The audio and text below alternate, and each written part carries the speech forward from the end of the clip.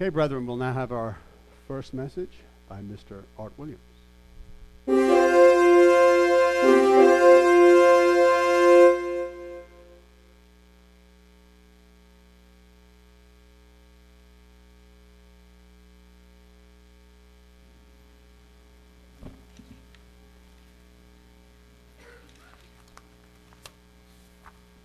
The first day of the 7th month, memorial to the blowing of the trumpets. It was just noticing on the song, Days of Elijah, it says, "Behold, he comes, riding on the clouds, shining like the sun at the trumpet's cloud. As the trumpets call, lift your voice, it's the year of Jubilee." That's what I'm going to be talking about today, is the sound of the trumpet. The memorial to the blowing of the trumpet, which was a holy convocation. And in Leviticus 23:24, the word blowing, Strong's number 8643, meaning clamor, a loud noise of joy, or a loud noise of alarm. Now, there are many places in the scripture that mentions the trumpets. We're going to look at two of these. And both contain alarm and both contain joy. Depends which side of the fence one is on. Both are future events, and both relate to the establishment of the kingdom of God. First, we're going to look at the trumpet sounds that occur at the beginning of the first resurrection. And then we're going to look at the second opportunity to be in the first resurrection. So let's start in 1 Corinthians 15:25, the first blowing of the trumpet. "In a moment, in the twinkling of an eye, at the last trump, for the trumpets shall sound, and the dead shall be raised incorruptible, and we shall be changed." Here we see that the trumpet will sound at the first resurrection. And for further descriptions on this, for your own reference, you can go to Revelation 8:1 through Revelation 9:21, and then continue over on Revelation 11:15 through 21.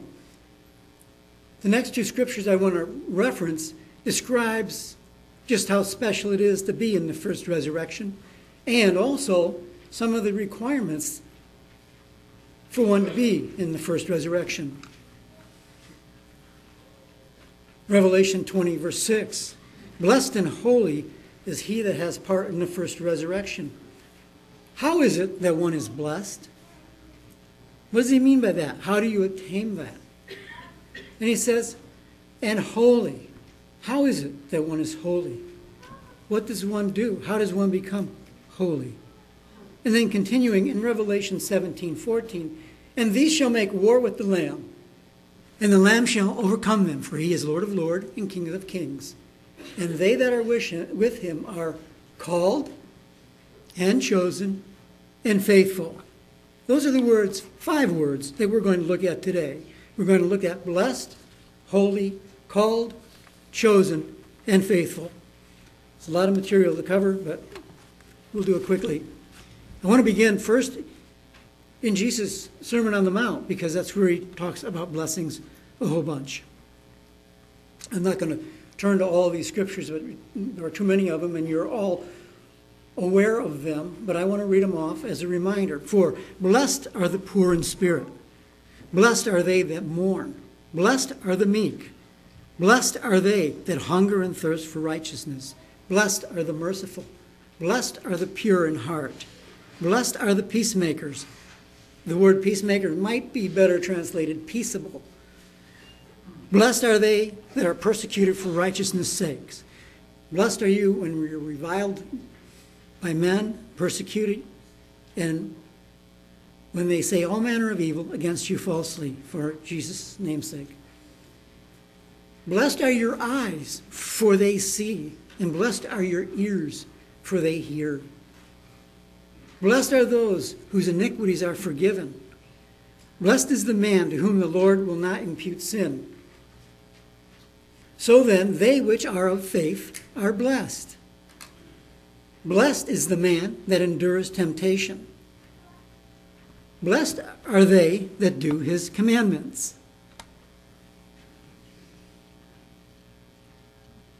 Blessed are they that are called unto the marriage supper of the Lamb." So that is a listing of a lot of aspects of being blessed and to be blessed. Now I would like to look at truth. I covered a little bit of this, maybe a lot of this in my last message. In Hebrews 10:10 it says, "We are sanctified through the offering of the body of Jesus Christ once for all."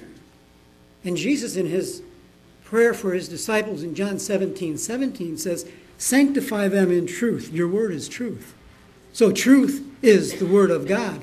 And Jesus continues with this thought in verse 19 where he says, "And for their sakes I consecrate myself, that they also may be sanctified in truth." The word sanctified is Strong's word number 37, and in both scriptures, and it means to make holy. So you're made holy by having an understanding of the truth, because your eyes are blessed, your ears are blessed, your understanding is blessed. The sign of sanctification given to ancient Israel, applicable to spiritual Israel, in Exodus 31:12 through 14. "Speak unto the children of Israel, saying, Verily my Sabbaths," note that's plural, "you shall keep, for it is a sign between me and you throughout your generations, that you may know that I am the Lord that does sanctify you." Continuing in verse 14, "You shall keep the Sabbath, therefore, for it is holy to you." Holy unto you. It doesn't say holy for all mankind. Holy unto you that have its truth. Holy unto you that are blessed. Because in Genesis 2:3, God established the seventh day as a sanctified holy day. Not just as some people say given to the Jews, because it was never given to the Jews, because the Jews are only one tribe of the family of Israel. God blessed the seventh day and sanctified it. That is, made it holy. Because that in it he had rested from all his work which God created and made. And he didn't rest because he was tired. God doesn't get tired. His actions were part of the actions that created the seventh day Sabbath and sanctified it. The importance of the Holy Spirit is then obvious, because it says in John 16:13, "Howbeit, when he, the Spirit of truth, is come, he will guide you into all truth. For he will not speak of himself, but whatsoever he shall hear, that he shall speak, and he will show you things to come." And continuing in verse 16 and 17, "And I will ask the Father, and he will give you another helper to be with you forever, even the Spirit of truth, whom the world cannot receive, because it neither sees him nor knows him. But you know him, for he dwells with you and will be in you." The Holy Spirit leads us into truth. And we receive the Holy Spirit by baptism and the laying on of the hands. At this point, I want to look at the three words called, chosen, and faithful. Just to look at Revelation 17:14 a second time. These shall make war with the Lamb, and the Lamb shall overcome them. For he is Lord of lords and King of kings, and they that are with him are called and chosen and faithful. The word called is Strong's number 2822, meaning invited or appointed. Called to repentance, called to the marriage supper. Chosen, Strong's number 1588, the elect, the favorites of God by implication, to be in the first resurrection. And faithful, Strong's number 4103, trustworthy. People proclaim Jesus quite frequently. We hear people say, "I'm dedicating my life to Jesus. I'm giving my heart to the Lord." People proclaim they love God. Scriptures give us instructions on how to know if that is true, because it is observable by spiritual works, doctrines, and other principles that he goes through in the Scriptures. You know, I could proclaim up here that I'm in love with Kim Kardashian, but it wouldn't mean a whole lot, because Kim Kardashian, as far as I know, doesn't even know who I am. You see. Now, don't any of you girls call me up tonight and pretend you're Kim Kardashian either. We don't select Christ. God the Father draws us to Christ. The Scripture says so in John 6:44. No man can come to me except the Father which has sent me draw him, and I will raise him up at the last day. We don't select Christ. God the Father draws us to him. And if we're drawn by the Father, then we're going to be drawn into the truth and the understanding of the truth. And our eyes will see and our ears will hear. In the parable of the sower, in Matthew 13, 10 and 11, the disciples asked Jesus, why do you speak to them in parables? And he said, because it's given unto you to know the mysteries of the kingdom of God, but not to them. It is not given. And continuing in verses 14 and 16, and in them is fulfilled the prophecy of Isaiah, which says, by hearing you shall hear and shall not understand, and by seeing you shall see, but not perceive. For this people's heart is waxed gross, and their ears are dull of hearing, and their eyes are closed, lest at any time they should see with their ears, see with their eyes, I'll get this right yet. See with their eyes, hear with their ears, and should understand with their heart, and should be converted, and I should heal them. But blessed are your eyes, for they see. Blessed are your ears, for they hear. Isn't it amazing? Here is the Savior of mankind saying, I'm not going to save them. I'm not going to convert them.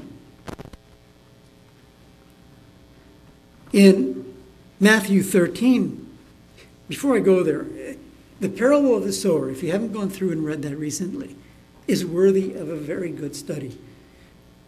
We tend to think that as he throws the seed, and it's the true sower that throws the seed, that he's calling people, but that's not really it. He's really broadcasting. He's broadcasting. Some people respond to it, and some people respond well to it. But we get more visibility on this when we look at the parables of the tares. Matthew 13. Matthew 13, 37 through 39. He answered, said unto them, he that soweth the good seed is the Son of Man. That's interesting, because by implication then, there are others that are going to plant other seeds. In 38, we continue, the field is the world, the good seed are the children of the kingdom, and the tares are the children of the wicked one. And continued in 39, the enemy has sowed them, is the devil, and the harvest is the end of the world, and the reapers are the angels. And it's interesting over in continuing on this thought about sowing and calling. In Mark 5, let's look at verse 8. Mark 5, verse 8. A man, for he said unto him, come out of him, thou unclean spirit. Jesus is casting out a devil named Legion out of this man. And here in verse 9, Jesus asks him, what is your name? And he says, my name is Legion, for we are many. He casts him out, and continuing down in verse 18, Jesus casts him out, and Jesus is getting ready to leave. And when he was come unto the ship, he that had been possessed of the devil prayed him that he might be with him. He asked Jesus, I want to be with you and your disciples. And what did Jesus answer him? Verse 19. Howbeit Jesus suffered him not, but said unto him, go home to your friends, tell them how great things the Lord has done for you, and has had compassion on you. So here's a man, he's not with the disciples, but he set out to proclaim the word of God. Now maybe later on he was at the day of Pentecost. Maybe he received the Holy Spirit then. We don't have any visibility on that. Then the next word is chosen. Revelation 17:14, the scripture I referenced. Strong's number 1588, which means elect or to be the favored of God. We don't choose ourselves to be in the first resurrection. He selects us to be in the first resurrection. Today, when you hear people talk about being saved, secret rapture, going to heaven, they don't differentiate between first and second resurrection usually. If they even are aware of it, I'm not so sure. But you're chosen to be in the first resurrection.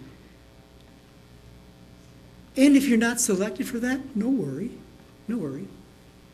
There's another opportunity. We'll get to that in a minute.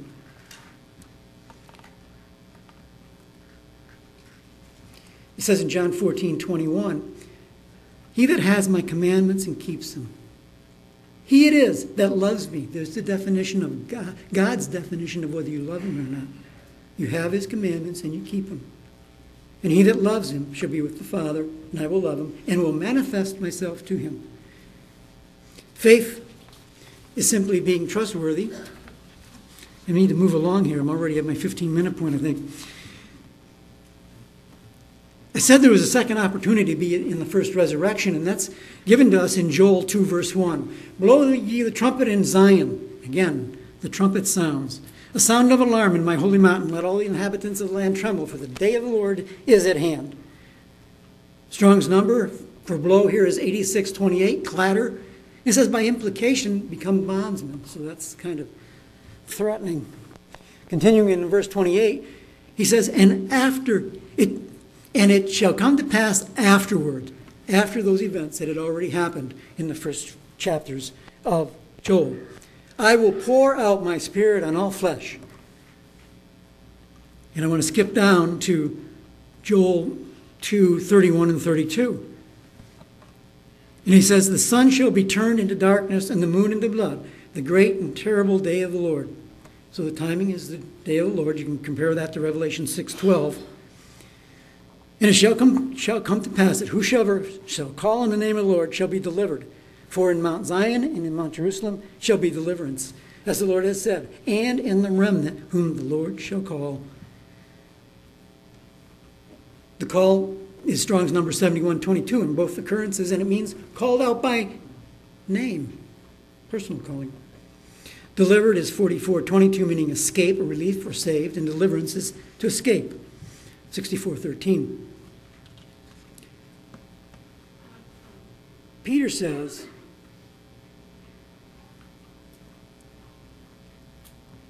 in Acts 10:34-35, truly I understand that God shows no partiality, but in every nation, anyone who fears him and does what is right is acceptable to him.